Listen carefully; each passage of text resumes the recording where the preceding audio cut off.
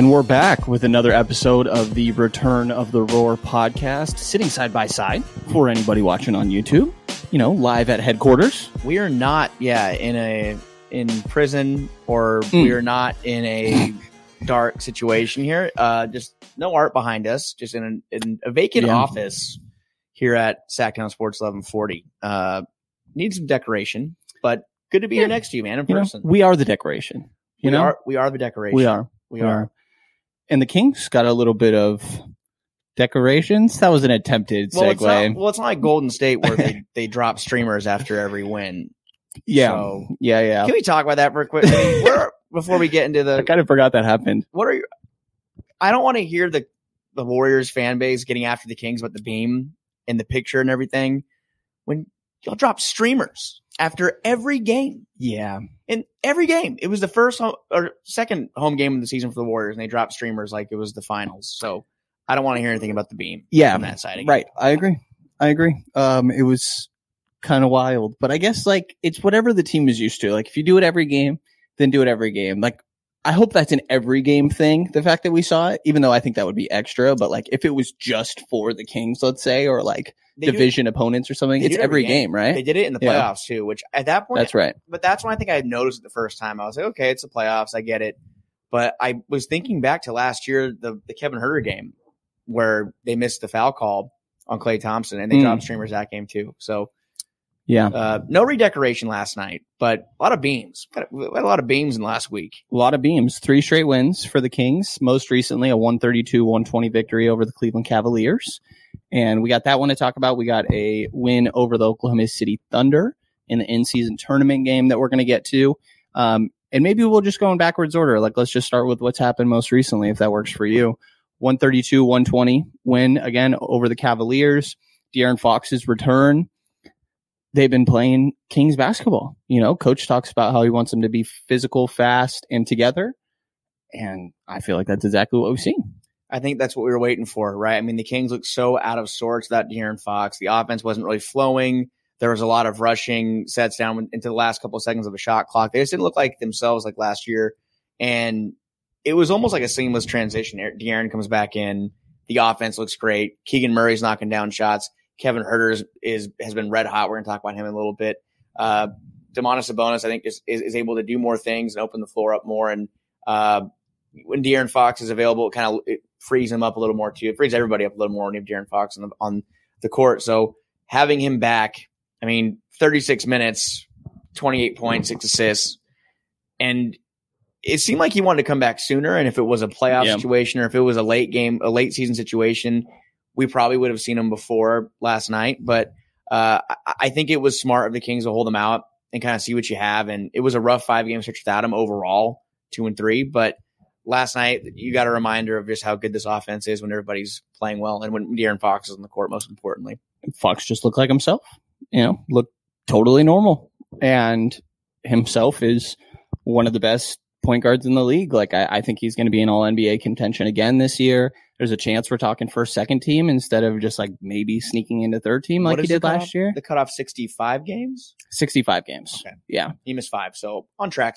With some wiggle room. Yeah, so he's at 75 max or 77 right now max. Yeah. With wiggle room. Quick math. Yeah. With wiggle room. Yes. So still room there. And shots have been going down recently. Their offense has looked like itself, right? I think that was one of the big concerns.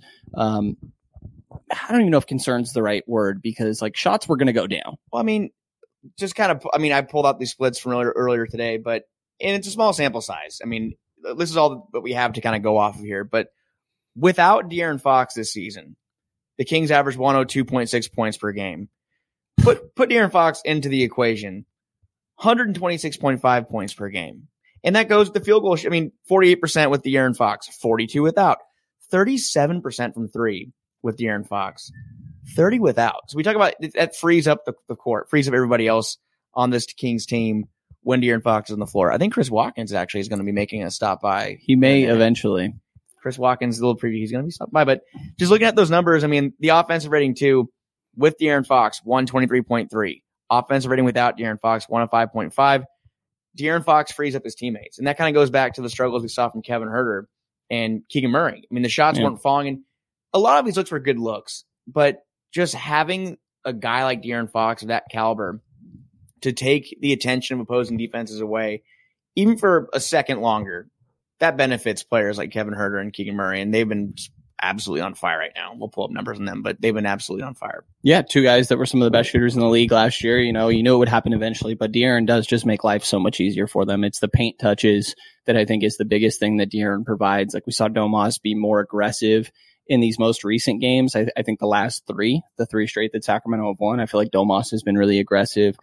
Really after that, was it 4 attempt game in the second Houston matchup where it was like, gosh, can you really be doing this without De'Aaron? Those games are a wash. I mean, those games are honestly a wash. They're wild. Well, and now you look at it and it's like, okay, Houston might be okay. Like, are they Utah of last year? Are they the Kings of last year? Like, well, that's the thing. And I was talking to Jason Ross about it. It's, you look at the beginning of the season and was the schedule crazy hard? I wouldn't say no as far as strength of schedule. The Kings probably weren't high on that list, but we don't really know what Houston is yet.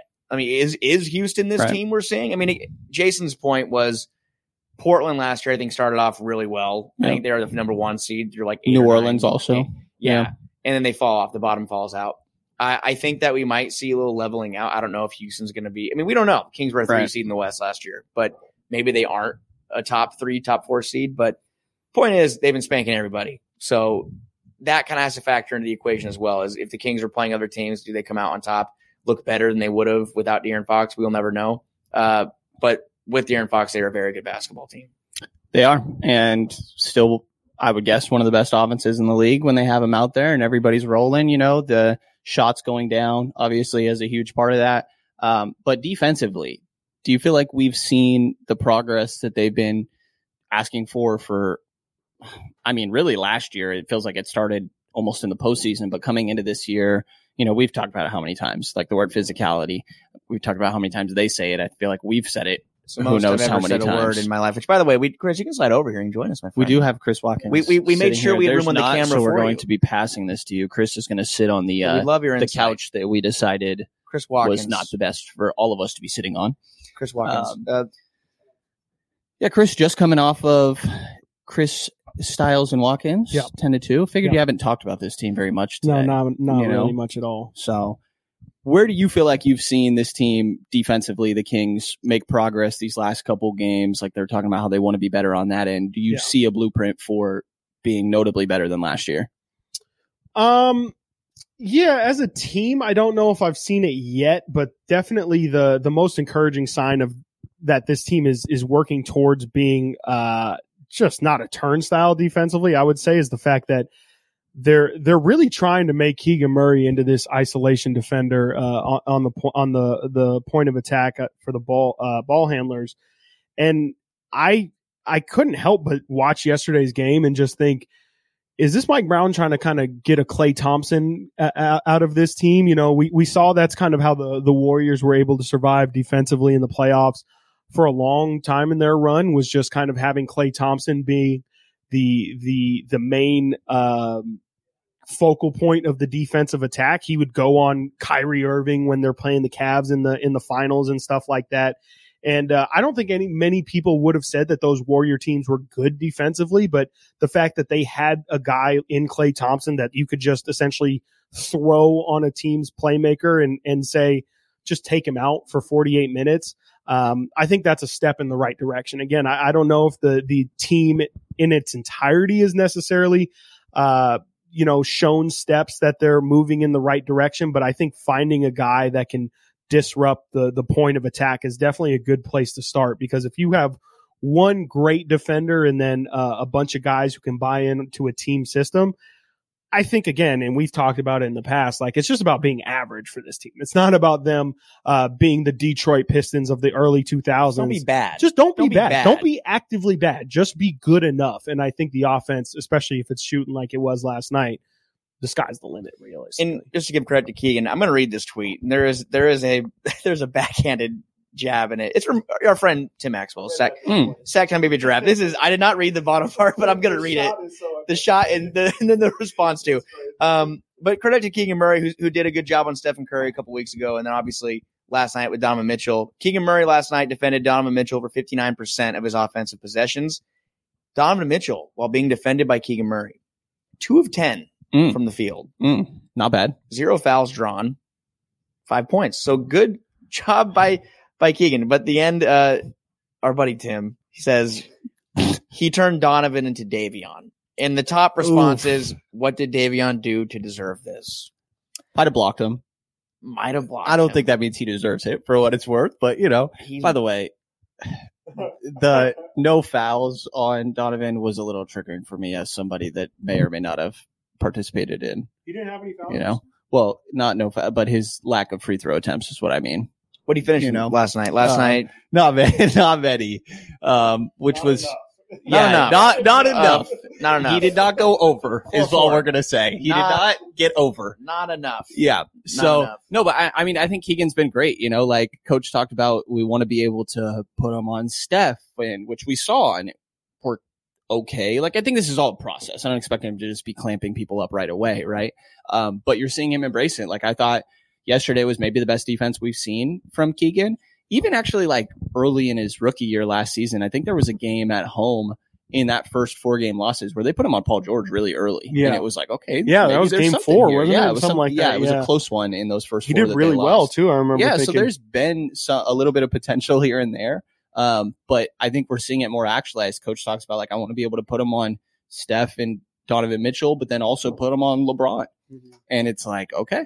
I mean, the Kings need a guy that can do that and still produce something offensively. Somebody brought back up on my timeline the video of Luke Laux during the California Classic talking about that Keegan practice where they said this is the biggest leap we've seen from a guy since we saw Kawhi Leonard make a similar leap in San Antonio. Do you guys feel like you've seen at least parts of that? I think, even when that comment was made, I think everybody was like, whoa, hold on, take a second here. But do you see like kind of where maybe that scout was kind of getting at, or do you think that's still a little bit of a hyperbole? Do you feel like Keegan has really made a massive leap? Of course, I would say if you look at the percentages, definitely the percentages don't seem to say that, but the percentage might even say Keegan's in a sophomore slump. But eye test wise, we've seen Keegan's doing so much more and so much more different things than he was doing last year that there's a reason for why the slump has happened. Just in general, do you guys feel like Keegan has made as big of a jump as what I think we were all kind of promised and told? Maybe not quite as big of a jump, like honestly, I think offensively, but I think it's like all the other things, right? Like Keegan mentioned the other day that last year, if shots weren't going down, he was getting pulled. And this year because he couldn't do anything. He couldn't impact the game in other ways. And this year he's rebounding the ball really well, right? 4.6 per game last year, 6.9 this year. Like offensively, the whole team has been rebounding great. Keegan was solid last night with 8 boards. 2 of those came offensive, and their second chance points, I think, have been really big for this team. I think his like passing has been better, starting from a low point, but just like connective stuff. Offensively, I think like the creation is kind of what we were all looking for, is that next jump. Right. And I don't think we've seen that. But I do think we've seen progress on a lot of little things, and getting a wing defender like that is just huge for this group, But it is kind of funny, like, to hear you say, like, the importance of, like, having a point of attack defender, right? Because it is important, but the Kings do kind of have a guy that is elite at point of attack, and he didn't play a single minute last night. Well, you know what I mean? I get the logic. Where do we want to go with this? Do we just want to talk about last night? Do we want to talk about the big picture of it all? Let's start with Keon, I guess, because I think this has more to do with rewarding Keon than, I don't like the word punishing, but I can't think of a different one. It has more to do with rewarding Keon than punishing Davion. Well, I mean, Mike said it best. I don't think we can look at it as punishment. I think as an athlete, when you were, anyone that was coming up and played sports knows that if you are demoted or go to the bench, you view it as a punishment. You view it as, I did something bad, so this is what I get. Yeah. So in a way, by definition, sure. Like, maybe that is what happens as far as the definition of being benched. Right. Because Davion Mitchell, as we can say, he's been benched. But Mike tries to put a Mike Brown spin on everything and say that, it's all about opportunity and how Keon has looked good in the minutes we've seen from him. And I do think, as far as where they are as NBA players, from an offensive standpoint, I think Keon might be a step ahead Which of is Davion. wild because Keon has a lot of work to do too. Oh, for sure. But I was asking this question too, I think. It's just like, at what point is Davion Mitchell not a project anymore? Like, I just want to know maybe if I can ask you guys that question. When does a player graduate from being a project to I don't want to say disappointment, but what they are? And I don't want to come out here and say Davion's been a huge disappointment, but I guess some might view it that way because he was a top 10 pick and that draft was not horrible. So, I mean, the Kings just got killed by Şengün, no? I was a big Şengün guy, but a lot of people were, yeah. I just want to know where you guys stand with this right now, because first it was Kevin Huerter this year, and look, Kevin Huerter now is playing very well. That's now moved on. Now it's kind of focuses on Davion, and he's a little different because he hasn't really had a niche. He hasn't really had, like, he's a good on-ball defender. We know he's a good on-ball defender. He's very, very good. But he's unplayable late in games because they almost have to hide him on offense. So I just am wondering, at what point is this no longer a project for a guy who's in his third year, 25?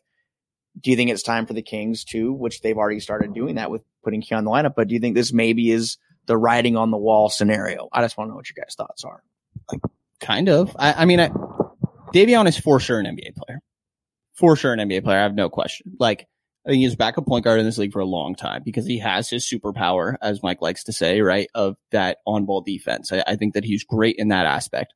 I think this free-flowing offense, like, how many times while De'Aaron was out, or even, well, I guess he didn't play yesterday, but even when Keon moved in that starting lineup, Davion comes in and it's like, gosh, the offense just looks so sluggish right now. Like, they're getting into their sets really slowly. It's taking time. It almost looks like he's kind of just jogging through stuff.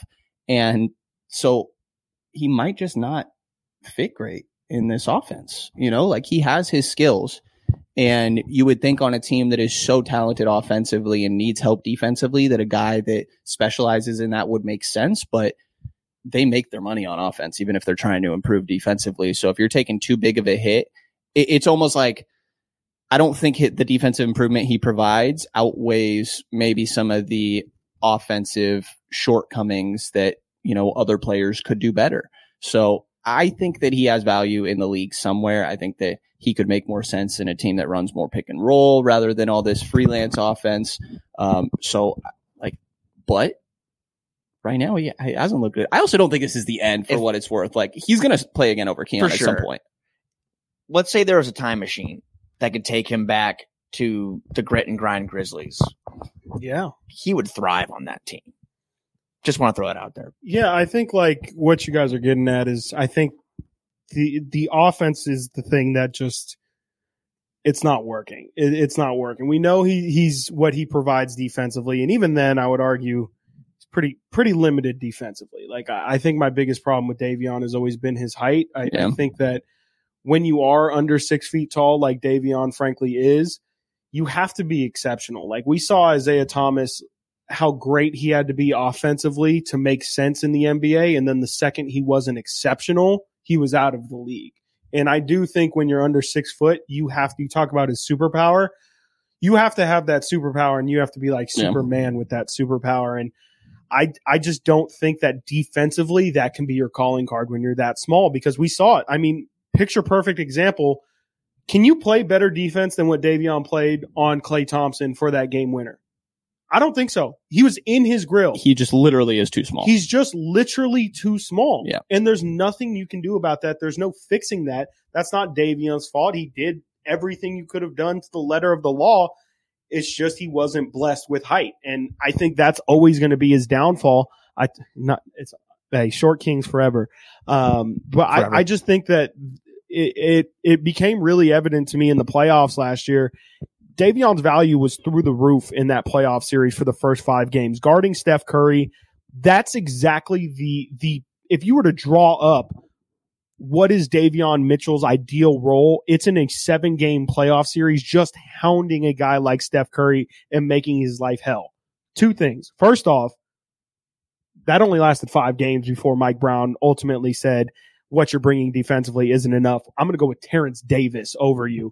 Number 2, if the Kings advance past the Warriors, Davion Mitchell's value immediately drops. If the Kings play the Lakers in the following series, I've been saying this since it happened, Davion Mitchell guarding Dennis Schroeder doesn't hit nearly the same as Davion Mitchell guarding Steph Curry. Right. You just don't feel the impact as much, and his importance isn't as important because stopping Dennis Schroeder is not as imperative as stopping Steph Curry. And I think that's just kind of been I think that's a microcosm for Davion's career, frankly, is I just don't think he's ever going to be big enough to warrant playing him heavy minutes. And frankly, his offense in every aspect isn't where it needs to be for a guy who's under 6 feet tall. He doesn't play make, he doesn't shoot, and he really isn't someone that you want to have the ball in his hands for, 15 to 20 seconds in a possession. So I just kind of think if you're the Sacramento Kings, I just think you need to look elsewhere. And if you feel like you really need a defensive guy out there,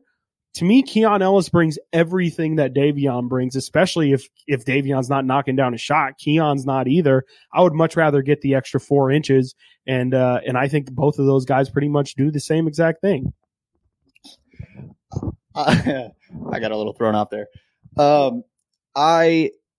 The Golden State series is a great example because, like you said, he was doing a great job on thrown Steph. off by my computer, the jet engine. I know Sure, it's really bad. sure, I'm not sure. My sure. computer was having a situation that I have not experienced before. It was like hot, like really hot to a touch, and like the fan was going crazy. So there might be something going on that's never happened before. Like it honestly was like mad, and I was like closing it. If you're watching this on YouTube, I was like closing it, getting it away from me because it's like warm. So I'm gonna have to look into that. But can I say real quick before we get we go to the playoffs? But and I think you said this too, Brendan, that the Kings have an identity. And does Davion fit with the identity of the group in this core? Absolutely not. And when things are going really well, like last night.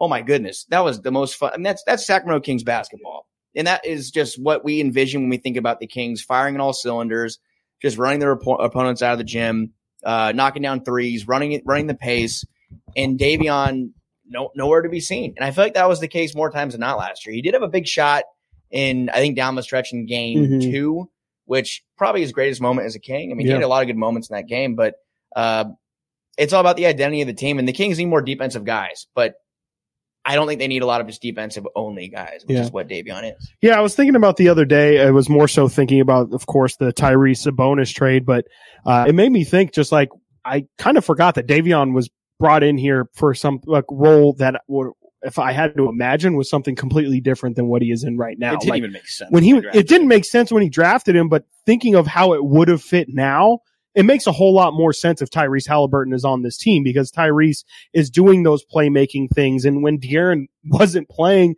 these past couple games, the reason why I was initially thinking it is, Monty McNair knew that this is how this team would look when De'Aaron's not out there. That's why he drafted Tyrese Halliburton. But, I think it's interesting to think about maybe Davion is still the last remnants of an old Monty thinking process where, clearly he had this vision of, I'm going to take this third guard because he almost does the things that he complements Tyrese and De'Aaron so well in something that they both struggle with. It makes sense to play him with those guys, but maybe he never thought, this guy makes sense as the lone standing backup point guard himself, if that makes sense. Yeah. And I don't want to just to make it clear, I don't think it's necessarily even Davion's fault. Like he has his shortcomings, but there's aspects of he just doesn't fit in this, not unintentional. Stop with the short slander. I've had about enough out of you guys. All right. Like it's not his fault that he doesn't necessarily fit in like a free flowing offense, and, there could be a question of maybe he gets to a pick and roll offense and he doesn't look great there either. But I think he could be better in that aspect. And who are the other 6 foot guards that are just defenders? Like, Fred VanVleet's a great defender, but guy's lethal. He's a great shooter. I don't know who else we'd be talking about because if you're just trying to make your money on the defensive end, you need to be a little taller to have some versatility. Yeah, like Tony Allen was probably 6'5", 6'4" Yeah, like Marcus Smart sort of size. Marcus Smart, and that's the comp. That's always been the Davion comp is Marcus Smart. But it can't be. Can't be. All right, it just doesn't fit. It doesn't fit. If the Kings are going to the Kings are not a perfect product by any means, but I feel like in order to get where they want to be, there's going to have to be some painful decisions that are going to have to be made. Yeah. And I think people might be surprised to see a year or 2 years from now some faces that are beloved right now by this Kings community, they might not be here. And Davion right now is kind of at the top of that list because of what he doesn't bring. There's a lot that he can bring on the defensive end, which, yeah, the Kings need it, but it's all part of the identity and what makes this team really go. And as we saw without De'Aaron Fox, this is a completely different team. A 20 plus point per game difference. I mean, small sample size, sure, 5 games, but it's more than that. We've known for a couple of years now that De'Aaron Fox is the head of a snake. And while you can't expect Davion Mitchell to replicate that to a T, it hasn't even been feasible in any way. And I do think there's going to be a point where like Keon slips up offensively, you know, like he's looked fine at the 1 and because it's not like a traditional point guard work necessarily, right? When he's playing next to Sabonis, especially. But he's going to have nights where he struggles and you're going to go back to Davion. Like, I don't think that this is just, you're never going to see Davion again. Like, it's going to be up and down. Keon still has his flaws he's working through. Quick question for Frankie here. How many blocks on the year do you think Davion Mitchell has? 4. 2, but I swear there's more. Can you think of any other blocks from Davion? He had some strips down the stretch of the OKC game, I think. Was it OKC or no, was it Portland? Who is he blocked this year? Who is he blocked this year? Do you know who he's blocked? Well, I don't know. Has he blocked someone I like a lot? Huh? Has he blocked someone I like? I don't a know. lot? Like, how do you feel about yourself? Has he blocked me? Oh my goodness. I don't even know what I did. Like, that's the first like professional athlete I've ever seen. Yeah. As far as other members of King's social media. Sorry, not to out blocked. you. No, it's not to out you. I mean, I guess you can't really say you made it or not made it, but like you're a part of a media strike. I don't even know. A good handful. It's like, not just you. How many guys? I just can't believe that he really set it up like that. I can't. I was surprised it took so long. I'll wear it after my computer is taking off down the runway. It's fair that I get made fun of because I am blocked. Yeah, by Off Night. Off Night has blocked me. Yeah, I guess so. So I'm one of those 2 blocks. You're one of the. I walked right into it. I walked right into that. It's me and King's Muse. You would, yeah, exactly. Yeah, and there might be a couple others. Just messing with you. Yeah. Yeah. So I got the. Don't worry. I got the offensive, defensive ratings, and net ratings with the different point guards and the other 4 starters. Okay. Oh, I've looked at this. Best offensive rating. Let's take a guess between the 3-point guards, meaning De'Aaron Fox, Keegan Murray, or De'Aaron Fox, Davion Mitchell, Keon Ellis. Best offensive rating.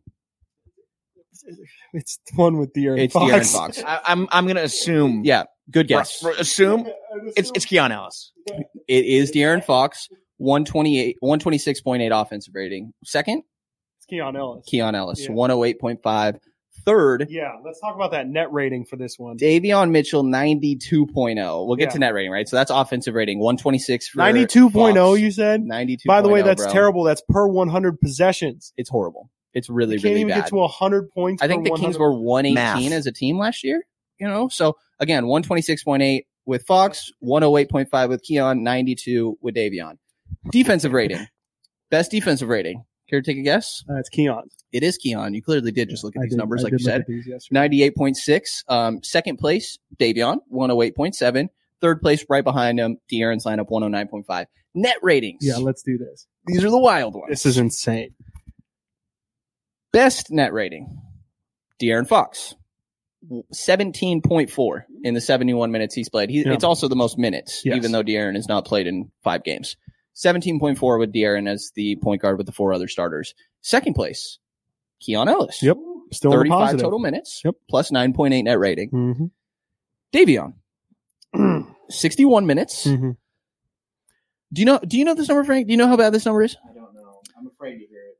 Minus 16.7. Yeah, I was like, that's what it was when I checked last time. Again, De'Aaron plus 17.4 with the other 4 other starters, right? Yeah. Keon, 4 other starters, plus 9.8 net rating. Davion with the 4 other starters, minus 16.7. So we see this, the trend here. Oof. Like, that's the thing. It's like, you can't expect someone to come in and be De'Aaron Fox, but there are teams out there, teams that compete for championships, even in the playoff race, even not in the playoff race, that have serviceable backup options to where the drop off isn't that significant from your starters. The Kings cannot survive that. And as we see already with Keon Ellis, just a simple change in play style which, yes, maybe Davion Mitchell is a better defender than Keon Ellis. I'd say he probably is. I'd say he definitely is. Wouldn't you agree? But that's not really what the Kings need as far as they need to sustain their offense. That's what makes them great. Yeah. Until they can find a rhythm on defense, that's what it is. But that drop off, that significance Wild is crazy. And you can't have that. You just can't. And it could get better because like shooters were not hitting shots, honestly, when De'Aaron wasn't out there. And I think that's like, Sure. There was just an aspect of some shots did not go down. I think Right. those numbers are a little dramatic, but like, you know, it backs the eye test. Those are also their 3 most played 5-man lineups, by the way, because they love rolling with their starters. Yeah. To me, I mean, yeah, you just put it there. To me, that's one of those where you can't look at just numbers, but to me, that's one where you use the numbers to back up the eye test, and that's been really clear. And to also piggyback off of something you said earlier, like the Kings are trying to be the team, be the identity that they were last year, but just a little bit more defensive minded. Those numbers with Davion, that's a completely different team. Like you said, they were at a 118 offensive rating last year. To be at 92 and then have your defense be you're talking about playing a whole, like almost a counter opposite style of play. With the Keon Ellis numbers, you can at least say, okay, it looks to me like the offense doesn't have any major drop off and you still are improving defensively, or you're at least, at the very least, you're the very same. And so there's not much drop off between Keon in that lineup and De'Aaron. And obviously Keon and De'Aaron do completely different things and affect the game in completely different ways. But to me, those numbers say if you put Keon in there, at the very least, the offense doesn't look different and you still maintain the identity of the team that you are trying to be in the long run. Yeah, it kind of has looked like Keon's looked good in that offense, and to that point of like the shooting maybe playing an aspect here. Effective field goal percentage in the Davion lineup's 45.5. Obviously Davion's part of this, right? But I think there is an aspect of shots not going down. 53.1 effective field goal percentage in the Keon lineups, and then 60.4, no surprise, best with the De'Aaron lineups. My next question, you go into this road trip, you got a 6-game road trip coming up, right? 2 weeks, man. 2 weeks. LA, San Antonio, Dallas, New Orleans, Minnesota. You go into this LA game on Wednesday. Who's your backup point guard? It's Keon Ellis. I think it's Keon Ellis until further notice. It's got to be, right? Until Keon loses the job. Until we see Keon just get absolutely burnt, or like you're even though he's a sophomore, you're welcome to the NBA, just kind of schooling. I don't know. We have yet to see that from him. He plays pretty calm, pretty collected. He's a little passive on offense sometimes. Even the shot's not fantastic right now. But he is someone who said he takes a lot of pride in his offense. We saw it in Summer League. We just need to make sure that, the Kings need to make sure, that wait now. Can I do something about the we thing? Yes.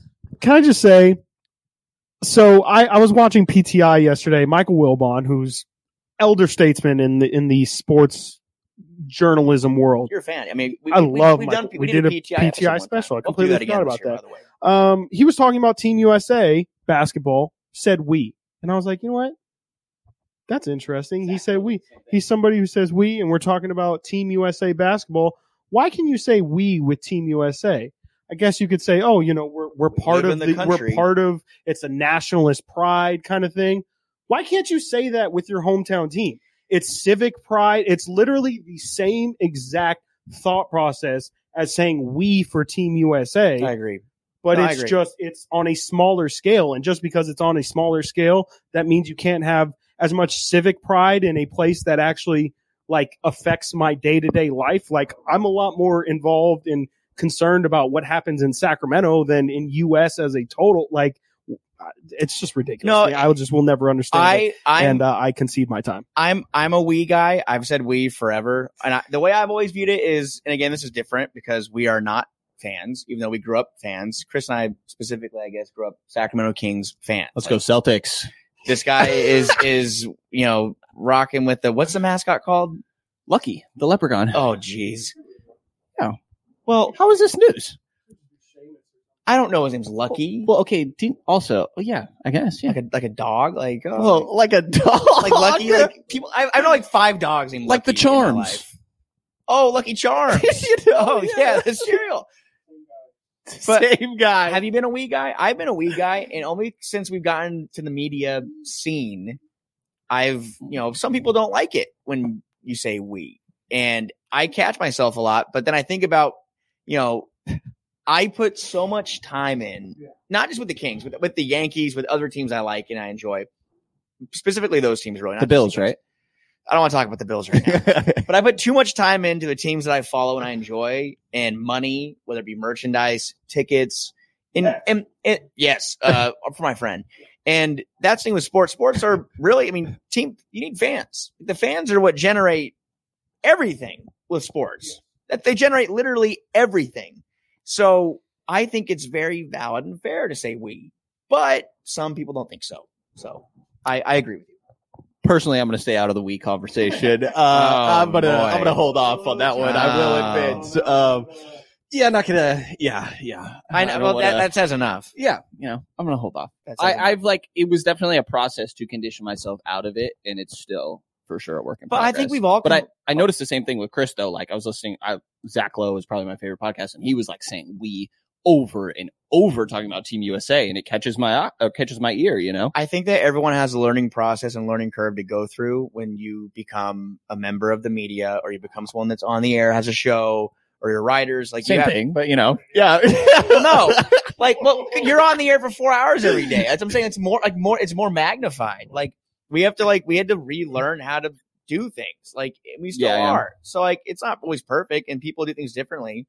Like Matt George he's getting articles written about him because that guy's passionate. Yeah. So shout out Matt, by the way. Can I mention that tomorrow he has a live viewing party? Chris says no. True, actually. You can mention it. It's a friend.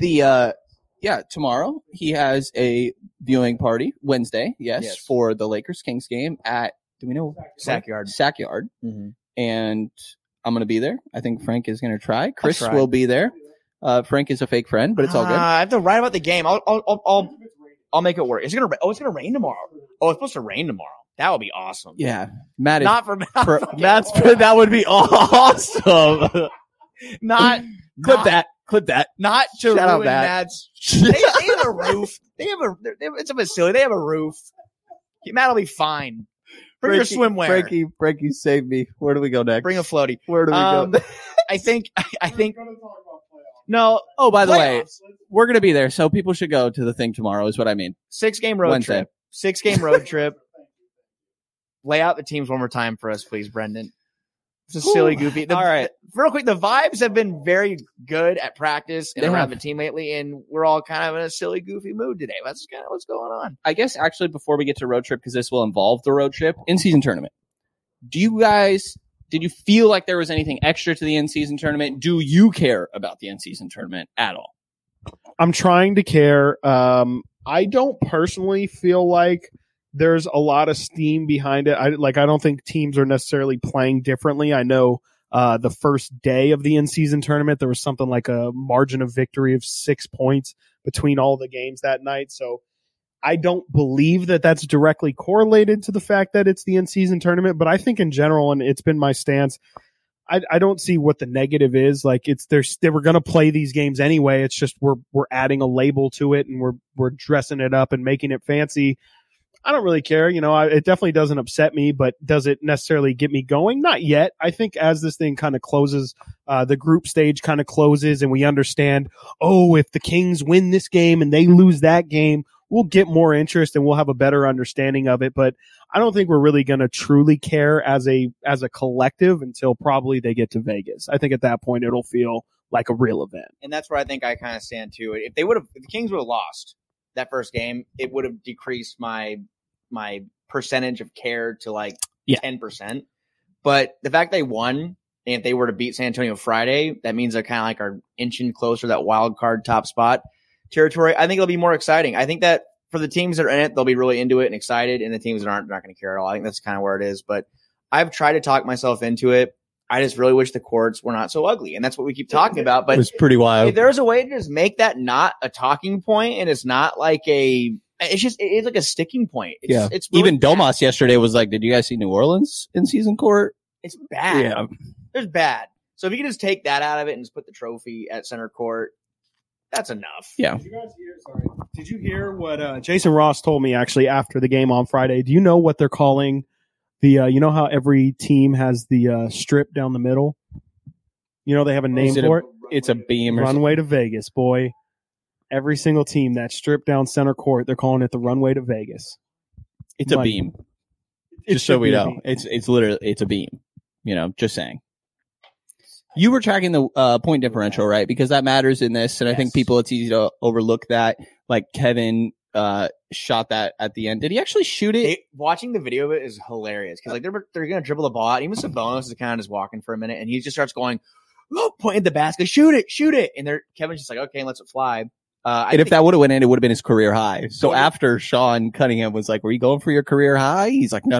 It's the point differential. But that also would have given them first place because the Kings right now are tied, sole possession in first place. They're tied with Minnesota. Because Minnesota, their point differential right now is 7. Kings are at 7. Yeah. So tonight, Golden State, Minnesota, no Stephen Curry. Someone's going to be falling behind the Kings because the Golden State's also 1-0. So someone is, and OKC knocked down to 0-2. You're pretty much out of it at that point. Did they play tonight?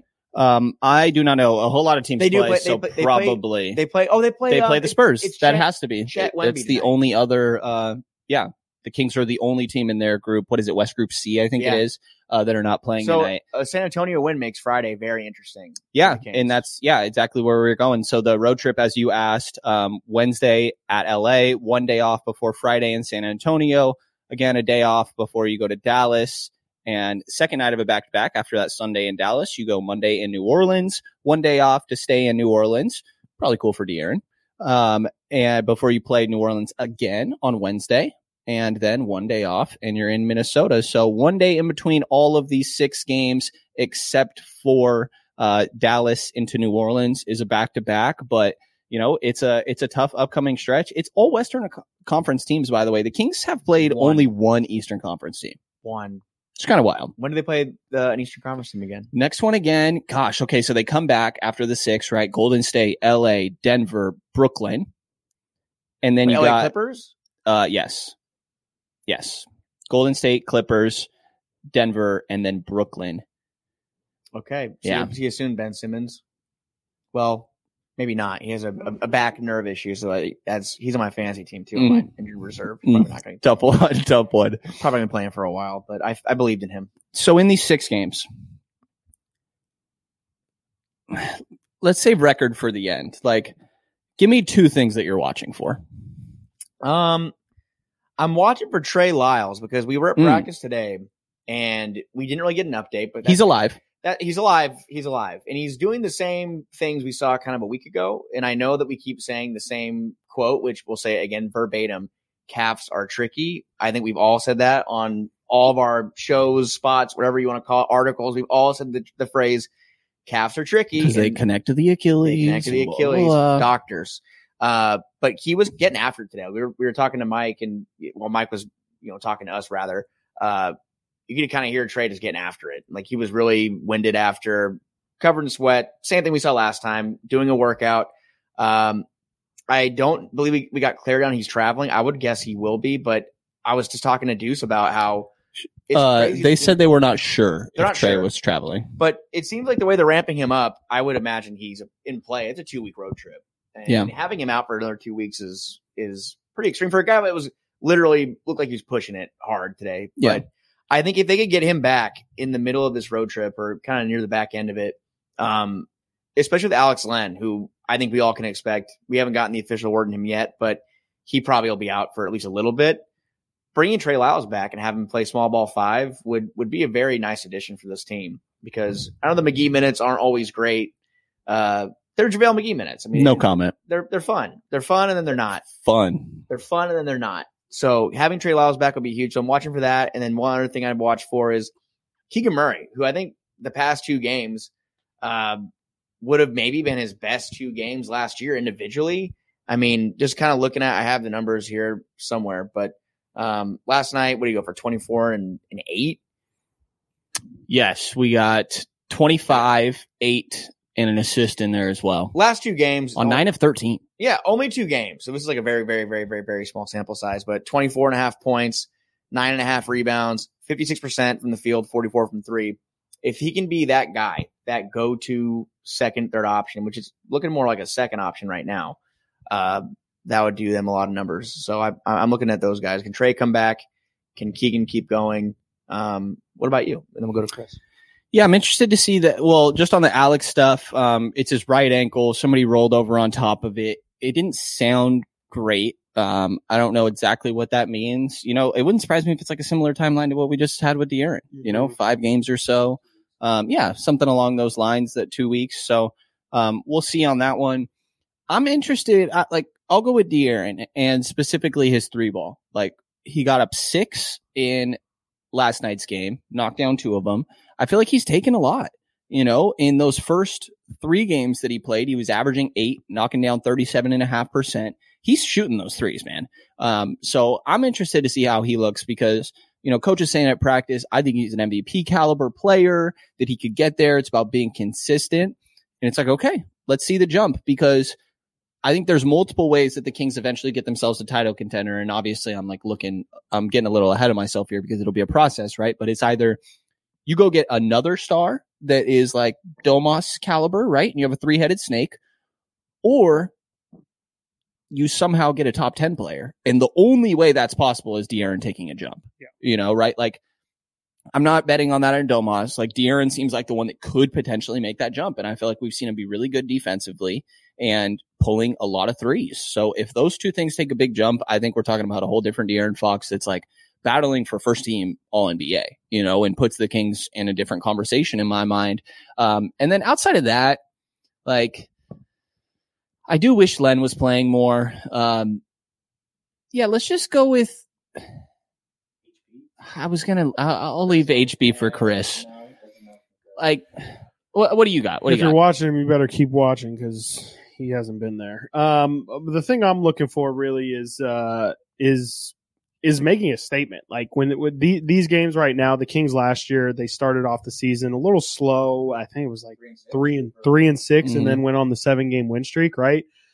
This is kind of a similar opportunity where they're sitting at 5-4. They've kind of sputtered out the gate. They've definitely found the better side of their record, but you know, it feels like this is a great opportunity to really prove who you are against, you know, it's not bad opponents, but I would say most of these opponents are really beatable. The Lakers are a team they've already faced and taken down. Who knows if LeBron's playing in that game? You got the Spurs. That's about as easy as it's going to get in the Western Conference, regardless of, you know, where they end up finishing. That's still a tough team.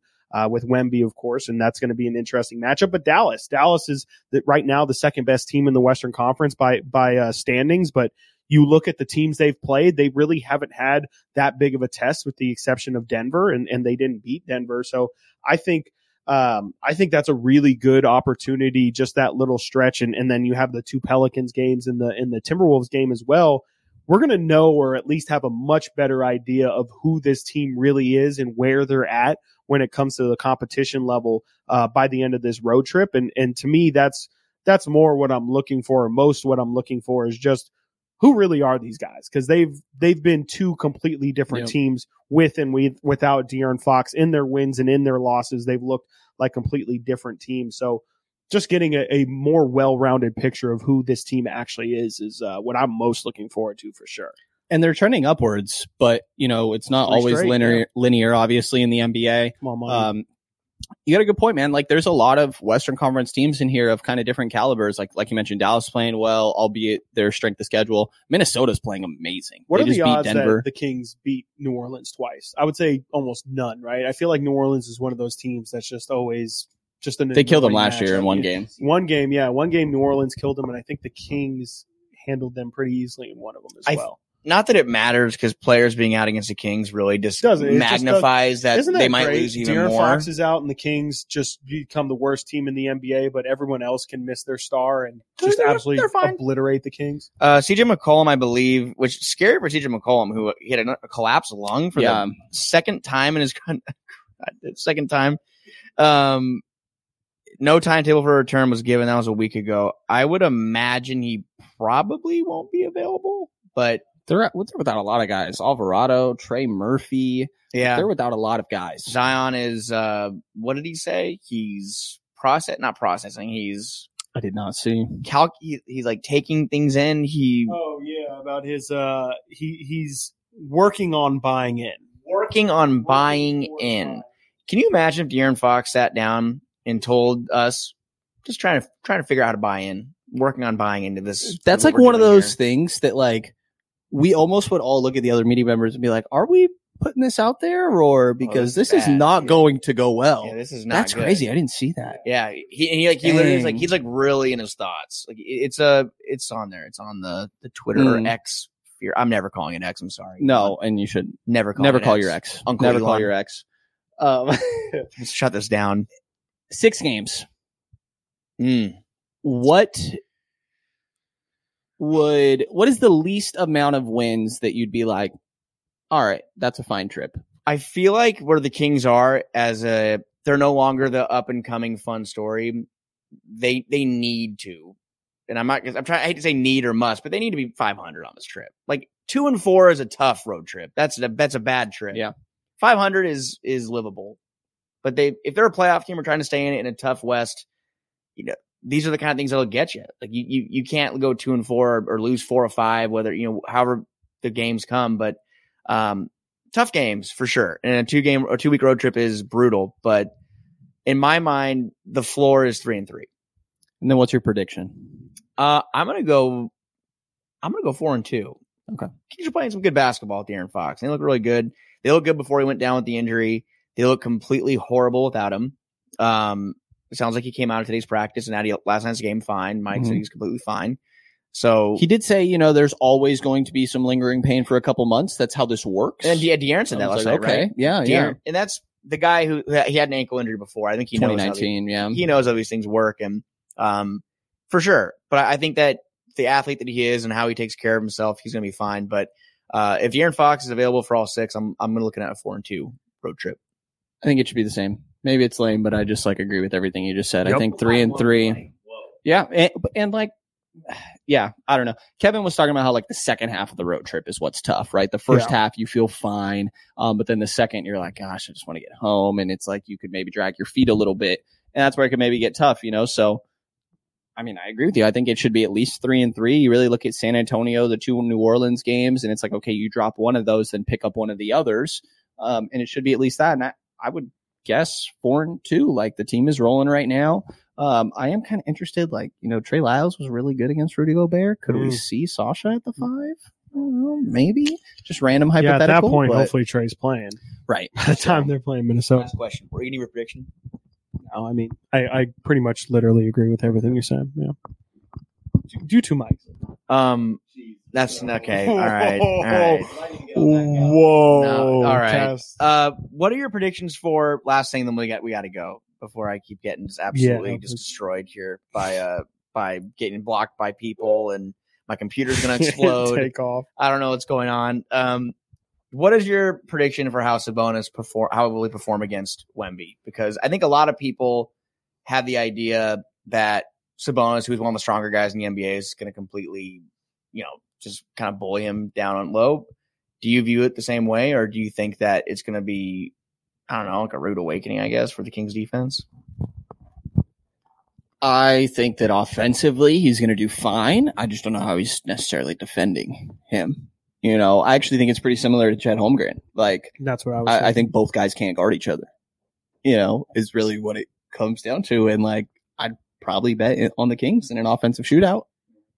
Yeah, I mean, I definitely would probably lean towards Sabonis. It'll be interesting how much or just what both sides of that matchup end up being. Wemby's played a good amount of 4, and sometimes they like to throw Zach Collins out there with him to kind of have an actual big body to throw around there. So it'll be interesting how much Wemby actually lines up on Sabonis because, yeah, I agree with Brendan. I definitely think if I had to picture it, it'd probably look a lot like what it looked like with Sabonis against Chet, where his physicality is just too much. But on the other end, I cannot wait to see what the Kings try and throw out on Wemby. I don't know.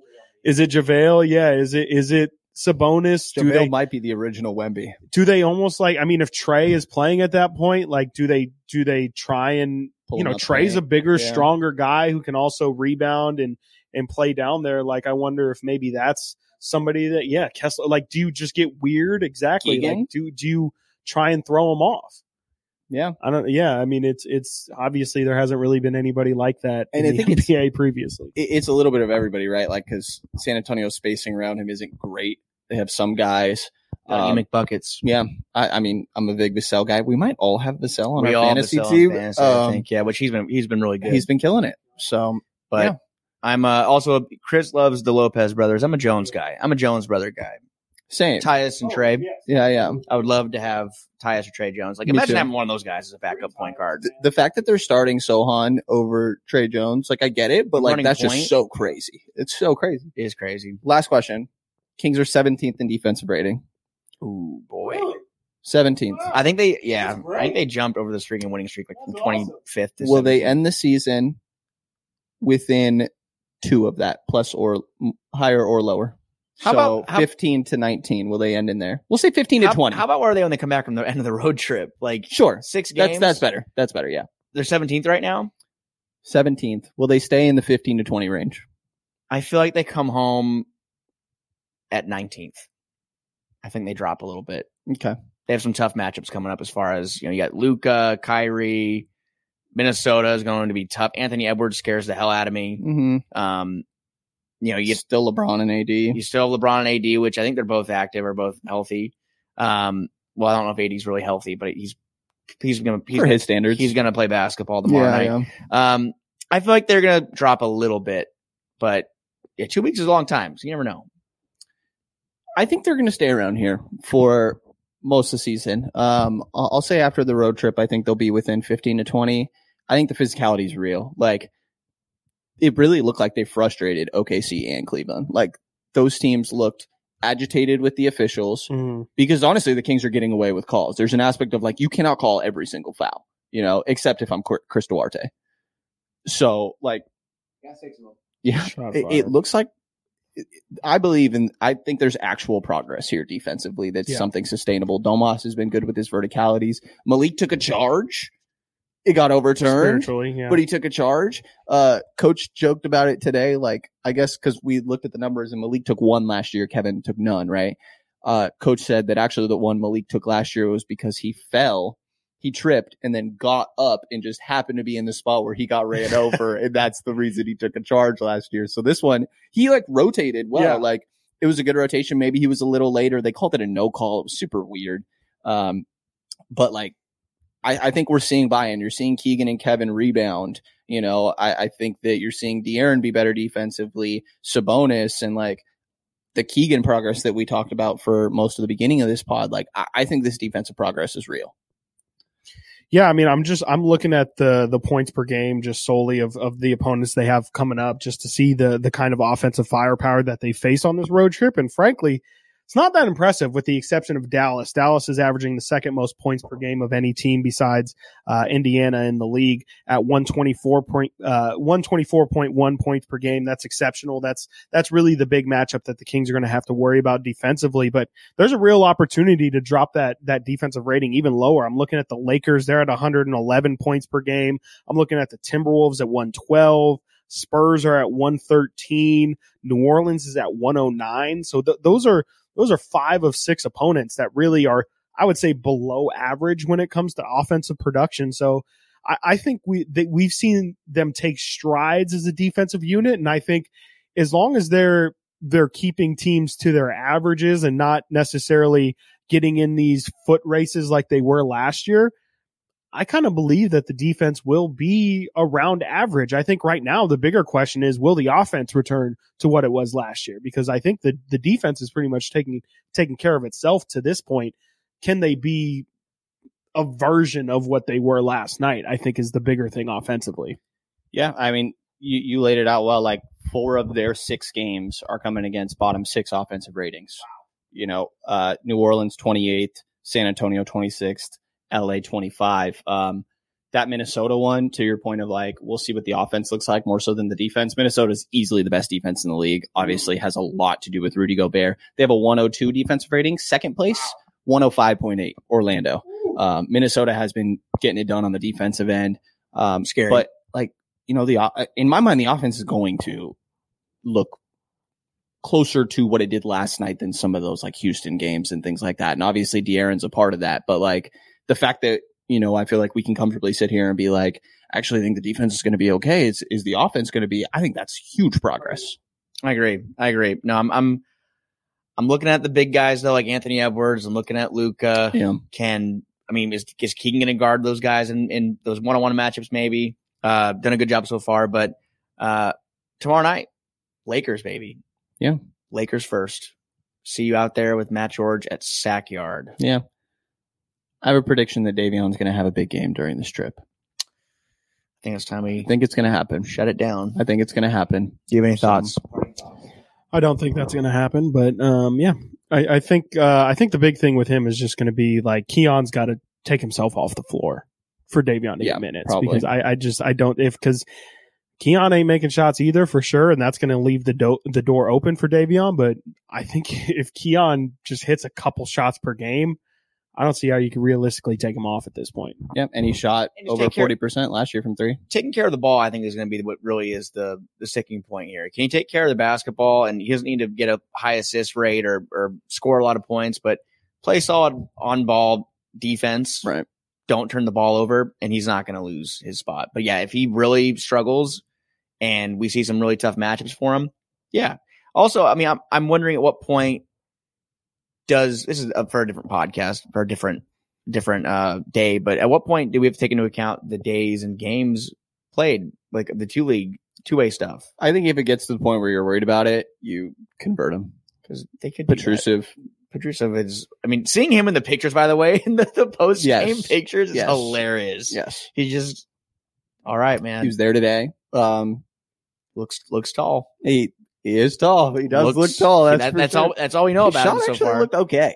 His shot looked okay. We saw some wide open corner threes. For what it's worth, JaVale's hitting some corner threes too. It does not look that's okay, what though, I will say. Dudes was saying that's just kind of how crazy professional athletes are as far as how bad they look like at game speed on the floor, and then you see him just in a gym putting up shots and they just can sink like 8 of 10 from three. Oh yeah. Sasha made like 15 in a row by the way today. Sasha's crazy. You had a great clip that you posted with JaVale in the background, and then of course he misses it right after though. It's hilarious. Sasha is crazy. We didn't talk much about him today, but the release is crazy. He's played well. The memes are hilarious. Mm-hmm. It looks like he's getting comfortable. And on that note, 4-2 road trip. Book it. 4-2 road trip. Let's do it. Last thing I'll add: Stockton Kings starting their season.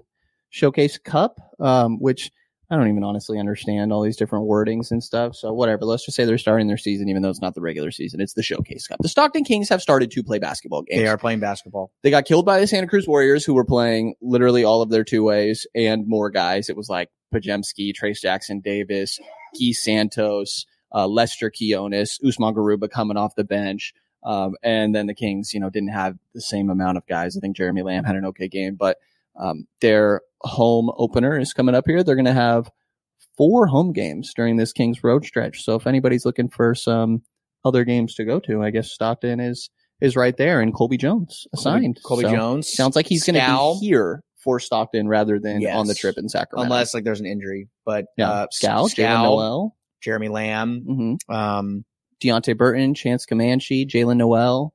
Yes. What is the name of the really tall kid that has a crazy wingspan that played in the summer league team? Jake Stevens. That's Chris's guy, Jake Stevens. That's right. He's on the roster. Yeah, I will probably come down there to watch a game. Yeah, so we will see. It's gonna do it. Yeah. Anything else? I've had quite a podcast, an episode today, so I'm gonna just shut up now. Well, that's gonna do it. I appreciate everybody listening to this episode of the Return of the Roar podcast. If you enjoyed, please subscribe, like, and comments are always appreciated. Any sort of feedback, and yeah, that's going to do it. Kings are looking like themselves again, and we're hoping for a 4-2 road trip. Hoping for 3-3, predicting 4-2. So we'll see. Peace.